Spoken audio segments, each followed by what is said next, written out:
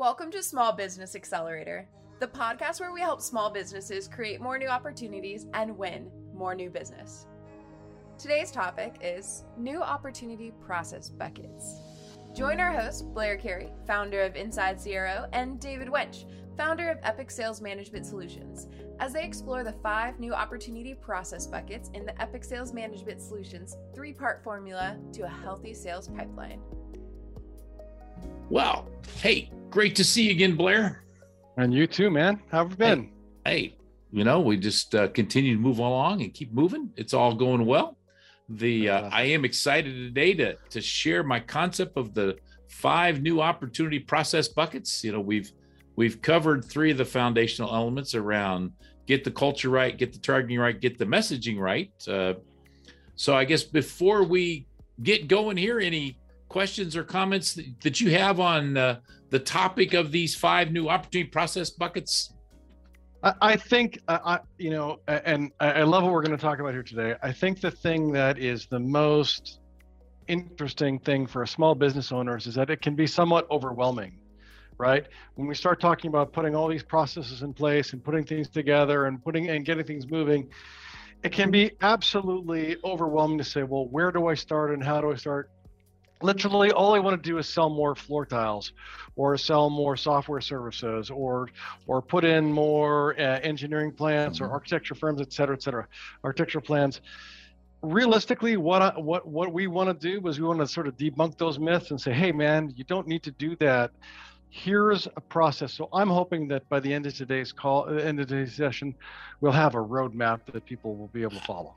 I can't agree with you more. Trying to figure out how we simplify all this stuff is the answer. And as we continue to move forward, how do we take the complication out of it and make it simple? I think that's a really good point. So, well, should we, I guess, maybe share with our listeners and viewers what the heck we're talking about when we talk about new opportunity process Absolutely. buckets? Let's do it. So, existing client customer success is the first one on the list, followed by intentional networking and referrals, followed by multi-touch, multi-channel targeted sales outreach, speaking about thought leadership, and then leveraging an inbound marketing engine.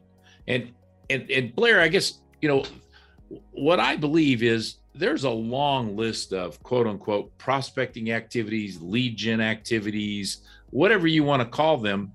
But I believe for a small business owner, they can all get put into 5 buckets. And I think this ends up being a way that we can help direct and manage our sales people to spend the right amount of time in the right place looking for new business. 100%. One of my other concepts on this area is the fact that, don't put all your eggs in one basket. Have some diversity with respect to that. You probably want to focus on 3 or 4 of them. You probably don't want any one of them to be more than 50% of your targeted new opportunity leads. Fair. That's fair. Feedback, question, comments on that initial No, part? I agree with you. I think too often small business owners are relying on 1 or 2 processes. I know I'm as guilty of it as anybody else. They forget to keep the other parts of the engine moving. We're so busy running around dealing with our clients and helping and how we're serving our clients, acquiring new clients, and dealing with the day-to-days of, accounting and HR and legal and all that kind of stuff. If we're not actively prospecting every single day, then we're making ourselves a mistake. And choosing which one of these 5 buckets or the 5 or 2 or 3 is probably the best way for us to go about doing that. Yeah. So, of course, now when the business owner is putting on his or her sales manager hat, this whole concept of building a healthy sales pipeline, creating more new opportunities, there is no more important place, in my opinion, than here to align sales activities and marketing activities. This is the critical juncture point if you want to get the most out of everything. Does that sound fair? Yeah, I agree with you 100%. Absolutely. So the question is, where does one start? And you and I have talked about it before. A lot of times I put people into a couple scenarios. Scenario one I refer to as the stuck on a plateau. Is the stuck on a plateau one. And wouldn't you know it, the building wants to make some announcements right in the middle of our podcast. That just is not fair. I'm gonna have to talk to Eric about this. This is real world situations, huh? Exactly. Anyway, but the one of the scenarios has to do with being stuck on a plateau, and whether it's stuck on a plateau or they just are trying to do more from wherever they're at. That would be one. And the other scenario I look at is kind of the startup mentality, whether that's starting up a new company, starting up a new product, or starting up a new market. I think each of those could be looked at, a little bit differently as we go. Does thoughts or comments there, Blair? No, I agree with you. I mean, whether if you're stuck on a plateau, basically what you're saying is that I'm either happy there or I need to make some changes in order to go there, in order to go to the next level. And this is no different than what happens, when I was a high performance athlete or when I was coaching high performance athletes, I would expect that sometime in February or March, my team would hit some kind of training plateau. Right. And the only way for me to shake them up would be to actually do something that would totally change their mindset and regimen so that they could actually start achieving significantly greater gains than they would in the previous period. And so we're just talking about the exact same thing, right?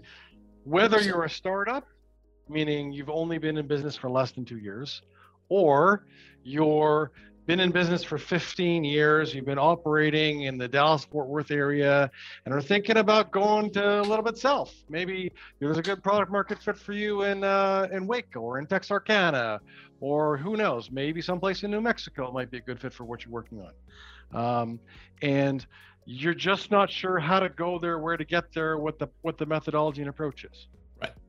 So let's go with the stuck on a plateau. And stuck on a plateau and wanting to break through the plateau. Because if you're stuck on a plateau and happy there, then good for you. You're not on a plateau, my friend. You're not stuck on a plateau. Exactly. You're happy on a plateau. Exactly. So the stuck on the plateau, and you and I have discussed this before. Well, to me, the first place to start is taking a review and understanding where you're at with all your existing clients. Bucket number one is your first priority, because if there is a way to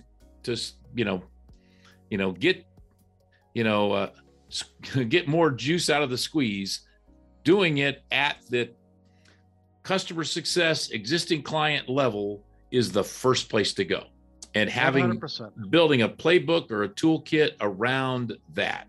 And we're going to have follow-on discussions about that. But I recommend making sure you've done that. Anything you'd like to share with our audience at this time on that one? Well, I agree with that, but also just to extend it one step further, is there something that you can provide to your existing clients that the market is looking for that you can actually use as an add-on to what your extension is?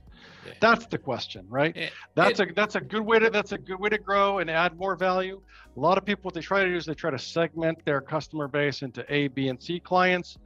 A clients being the most valuable clients, B clients being the most sort of potential for growth into A clients, and then C clients are the people that, ordered from you 5 months ago but haven't ordered from you 12 months before that, and you're not really going to do a lot of work with them, and I have a different view in that you need to think about it. What is the potential to grow a specific account? That's how you need to think about it. If you're getting the maximum from your client and they're your A client, that's great. They're your A client, but guess what? You're not getting any more business from them. Right. But I guess the thought is, in applying the 80-20 rule to your clients is to take a look at that 20% of, okay, can you get more out of them is the first step. And then the second one is, if we do take the ABC concept, if I'm looking at my B clients, which one of those do I want to try to turn into an A client?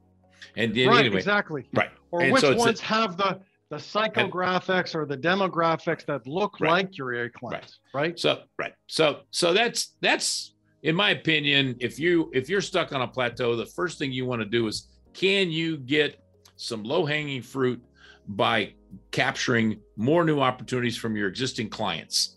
And whether that's upsell, cross-sell, just better sell, and it's probably cross-sell, upsell with respect to your A clients. The B clients is really just trying to move them forward and working them harder. The ones that fit that could fit that A profile. So that's bucket number one. I think the priority is there. So you're stuck on a plateau. Where do you go next in your mind? Well, next is you try, as you said. For me, if I was stuck in a plateau, I would try to encourage and create intentional referrals, right? I would spend a certain percentage of my time working on the intentional networking and referral business. I would need to, and that means you need to understand what your offering is going to be to the people that are going to potentially be referrers to you. Right. And those could be existing clients, those could be partners, those could be colleagues, like you and I are colleagues, Dave. If I have clients that are a good fit for you, I'm sending them to you. I'm not sending them to anybody else, right? If you have people who know that work within what we do, you're going to send them to me. And of course, and I agree with you. I believe the intentional networking referral is priority number 2. And from the way I look at it, I believe there's 2 flavors of intentional networking. One is trying to understand who your strategic centers of influence are and working those. And the other is actually taking your regular prospecting, but just adding in, who is a second connection, and go seek introductions. And so, I have a process I call link networking, which is really all about developing a prospect list of second connections and reaching out to first connections and working on that relationship, and then seeking the introduction, and building. And how long should that process take, David? Those are first connections along the way. One of the things I like about that process is it is okay to be primary email there. I only invest 1 or 2 phone calls max in that process. I rely on the connection strength to allow email to work. And again, my process there is I'm trying to solidify that relationship with the first connection to help provide, introductions going forward. I'll give you an example. Go ahead. I'll give you a good example. Someone that I'm connected with on LinkedIn, have been connected with her for quite a while, had some kind of anniversary or something that was going on within her organization, I forget what it was. And I hadn't spoken to her literally probably in 5 or 6 years. The first time that we were talking was when I was part of a leadership of an organization. I was looking to bring them in, and she was sort of my sales contact at the time. She moved on, I've moved on, blah, blah, blah. And I literally saw the note on LinkedIn. I clicked the thing on my phone, and I said, hey, we haven't talked in a long time. Looks like you're doing great. If there's anything I can do, by all means, just reach out to me. And it was a video, and she got the video, and it got delivered. Now, she hasn't got back to me, but guess what? That's what I call that personal touch. Right? Yeah. You're doing the exact same thing, just with email. Yeah. So, but again, one of my things that I'm trying to do is be intentional about it, because I'm reaching out to people that I know are connected to my prospects, and that's or that they are a strategic center of influence, which I've qualified in a different area because of, basically common customer sets and things of that sort. So again, so our recommendation to the business owners that are stuck on a plateau is go work your existing clients, go work an intentional networking / referral program and so what we're really leveraging people we know to grow more business. Right. And in Whether today's noisy world, that's the best. Exactly. Whether it's existing customers or people who are connected to potential customers. That's what you're talking about. So now, and you and I may not agree on this next priority, but that's good. That's what helps makes the world go round. So what would you say if you're a small business owner? And of course, everybody's going to have different situations. You've built your toolkit and playbook, and you got your salespeople working a good existing client process. You've got them working a good intentional networking referral process. What's the next one of these buckets you would turn your efforts to as a small business owner? For me, as a small business owner, right, understanding where my prospects live and how they operate, right, I would look at an inbound marketing engine. Well, then we do not disagree. I agree with you 100%. Now, again, share with me a little bit more on your thoughts there. Well, look, first of all, if you've done the work and you've got existing customers to either expand the scope of your offer of their purchases or offering to you, been intentional in connecting with new prospects that are related to them or look like them or whatever the case is, you've built the content that you need so you can create the social proof to drive forward who you are and what you're about. Right. Before we get to this multi-touch, multi-channel, targeted sales outreach approach, we need social proof as one of our main weapons. Right? And that comes in the form of messaging, and that comes in the form of case studies, and that comes in the form of battle cards, and all these kinds of things that we need in order to be really effective in that outreach process. Well, guess what? You need to build that for the inbound marketing engine anyways. You've already started building that content base. Why not put it in the inbound marketing engine? Now, by the way, you're not going to get anything from the inbound marketing engine for 3 to 4 months or more. You see, the other thing I would have to say about this is the first two buckets as a business owner, I have focused my salespeople on sales activity.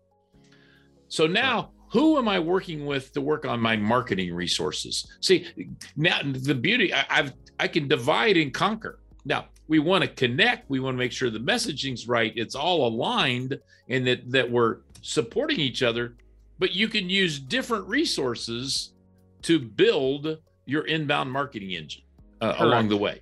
Now, of course, as you know, for that business owner that's saying, where do I go? What do I do? I've tried hiring marketing consultants. It hasn't worked in the past. One of my recommendations is go spend some time with Donald Miller and his Building a Story brand and Marketing Made Simple, and bring those concepts and principles to your marketing people, your marketing consultant, and be engaged in the process. Just like, we talk about, we want the business owner to own the targeting list, or to own the process of the targeting list and own the process of the sales messaging. It's the same in the inbound marketing. Own it. You've got a marketing consultant that'll help you and advise you. But again, I think what Donald Miller brings in Building a Story brand and in Marketing Made Simple make a lot of sense. I also plus the other thing. I know you're going to give yourself a shameless plug there, David. Sorry, you can shameless plug yourself in just a second. No, go ahead. I think the other thing that is the inbound marketing engine is the one thing that you as the business leader can detach yourself from your 1 or 2 people that are working in your sales team. They're not going to be part of the inbound marketing engine. You can teach them, train them how to expand accounts and how to do intentional marketing, and you can manage it and you can monitor it and you can coach on it. But ultimately that work needs to be done by them. Yep. It can't just be done by you. Right. Yeah. And the inbound marketing engine, that comes from you.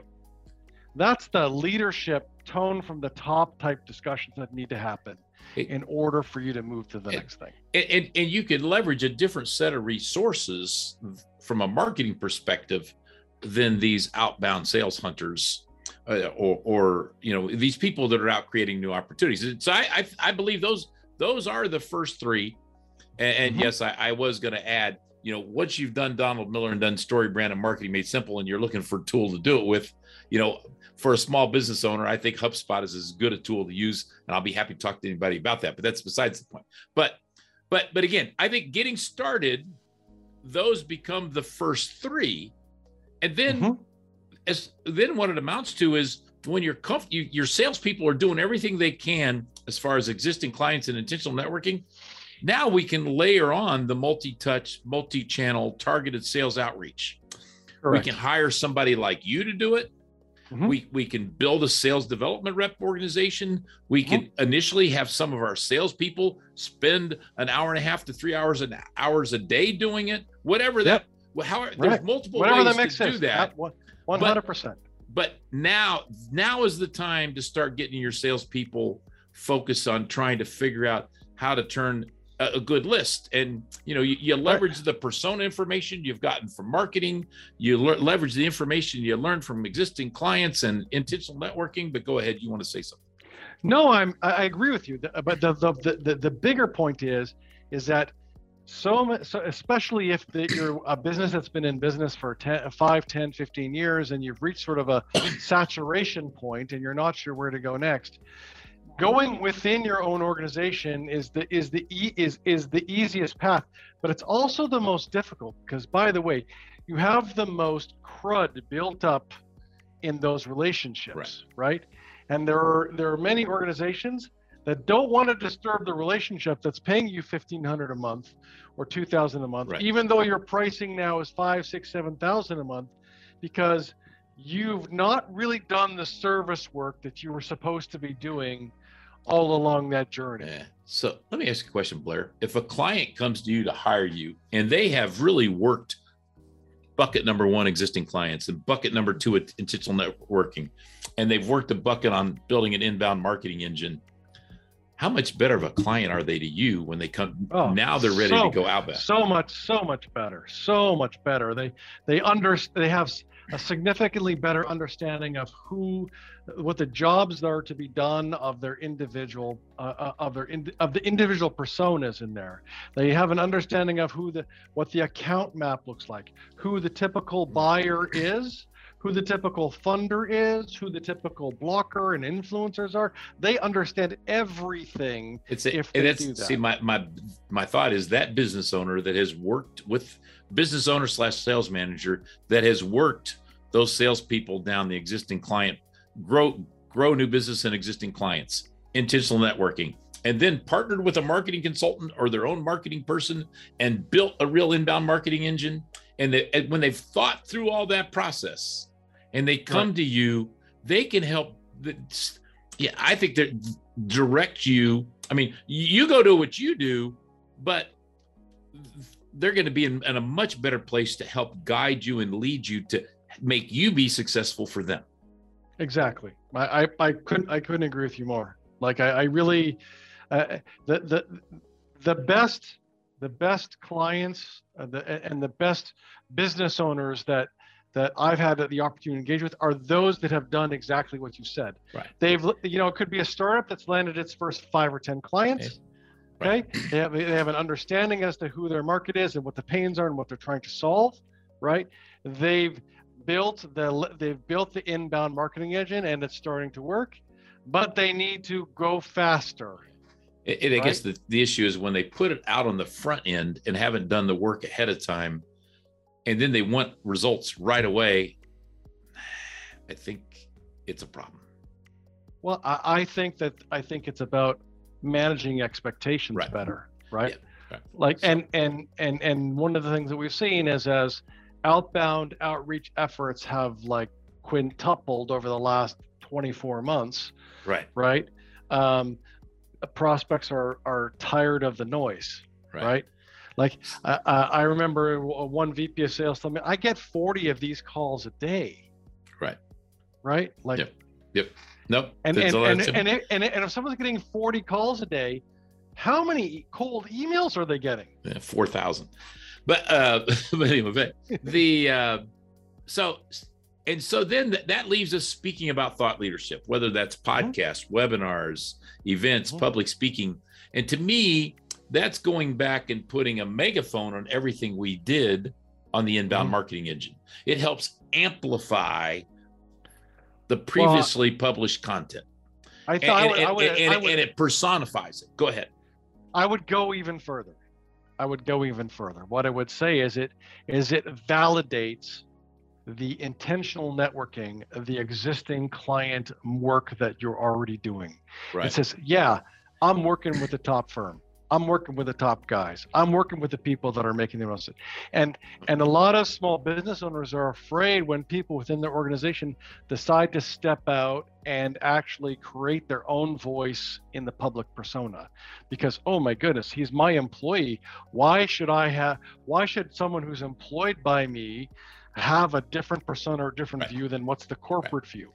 The answer is because everybody has a different view, and they're your representative. And the more voices that are out there in the market representing their viewpoint and your organization, the better. Okay.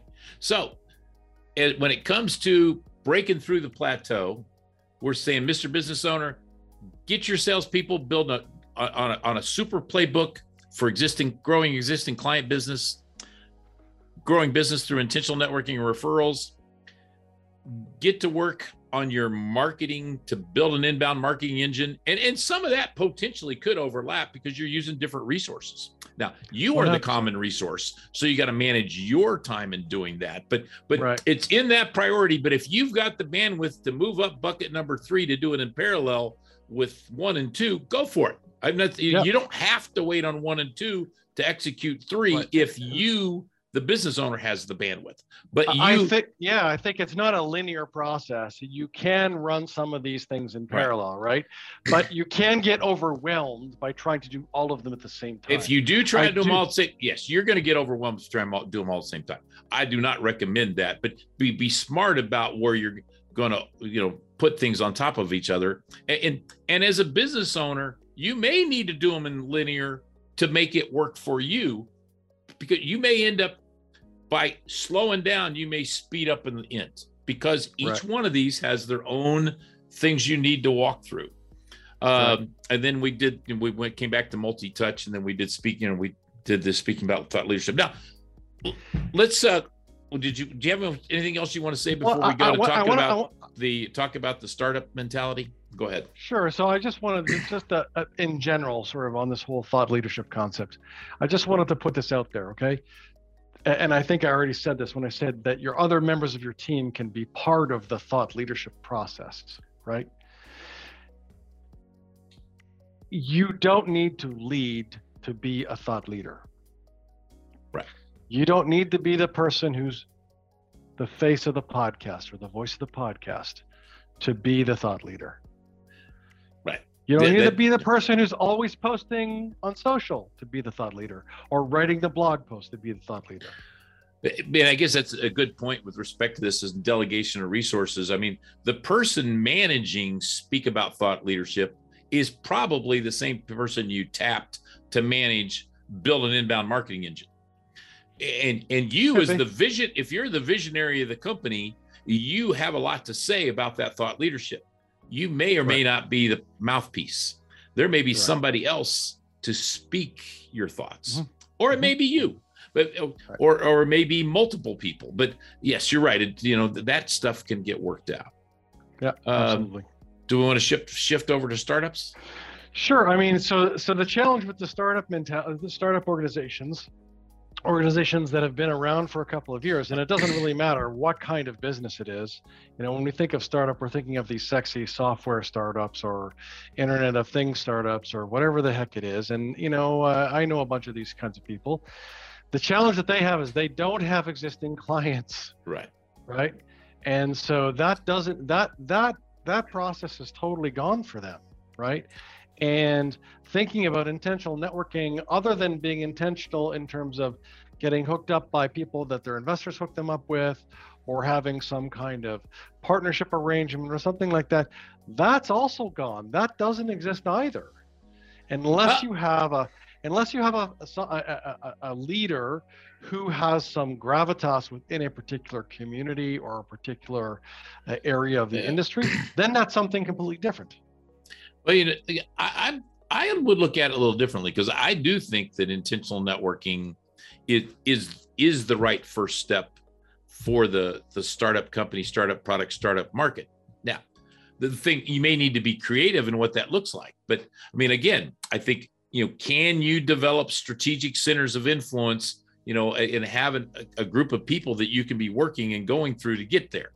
And that can, and for every situation that looks different. But if you've got a nucleus of strategic centers of influence, it's a great source to get some leads, to get some referrals, to get started.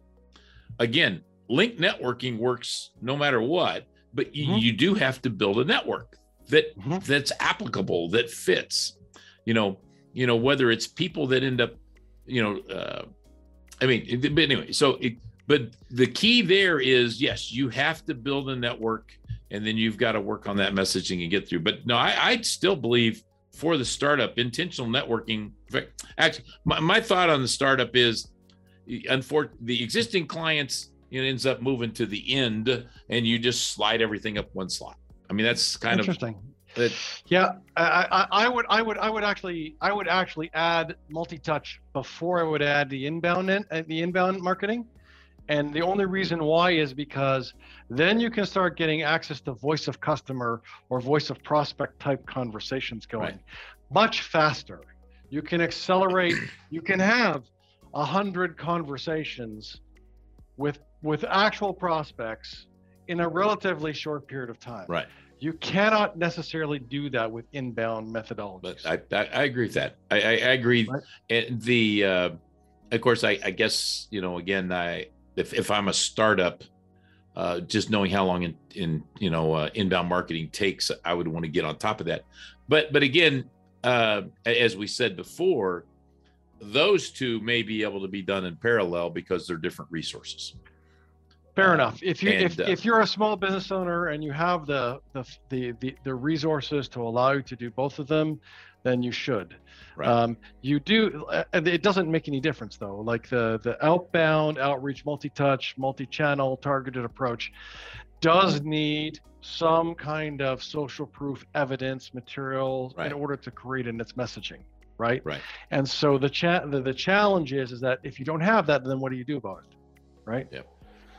Right. Okay. And that's where a lot of those founders, investors, and teams fail, is they forget that that's what they need. They don't know what their story is.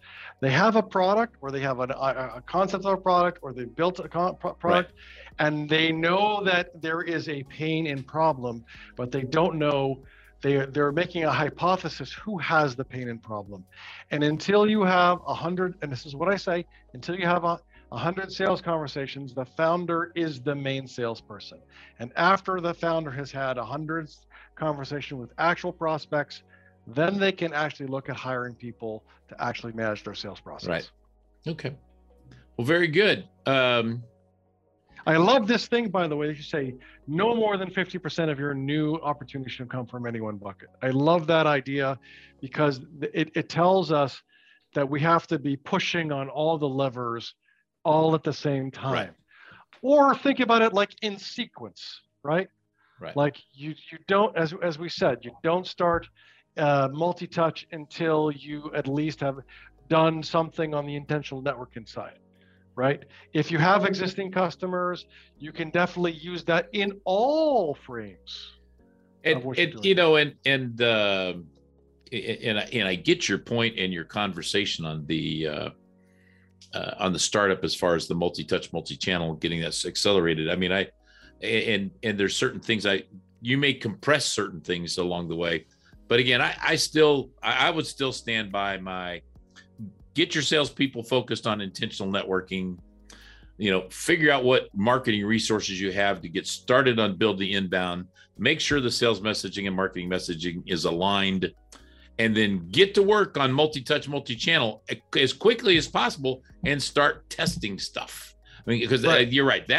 It is the best test ground you've got for your sales messaging, because you can have more conversations faster. I agree with that. I certainly agree with that. But yeah, all right, exactly. Well, from a roadmap perspective, I think what we've laid out here is that if you're an existing business and looking to go into, if you're an existing business, you've been in business for 15 or 20 years, and you're looking to take your business into a new area, you're basically a startup, right? Now, that you have some value in that you have some existing customers, but people in Dallas don't really relate so well to people in Laredo, Texas, right? Yep. Or they don't relate so well. People in Austin don't necessarily relate so well to people in Little Rock, right? Right.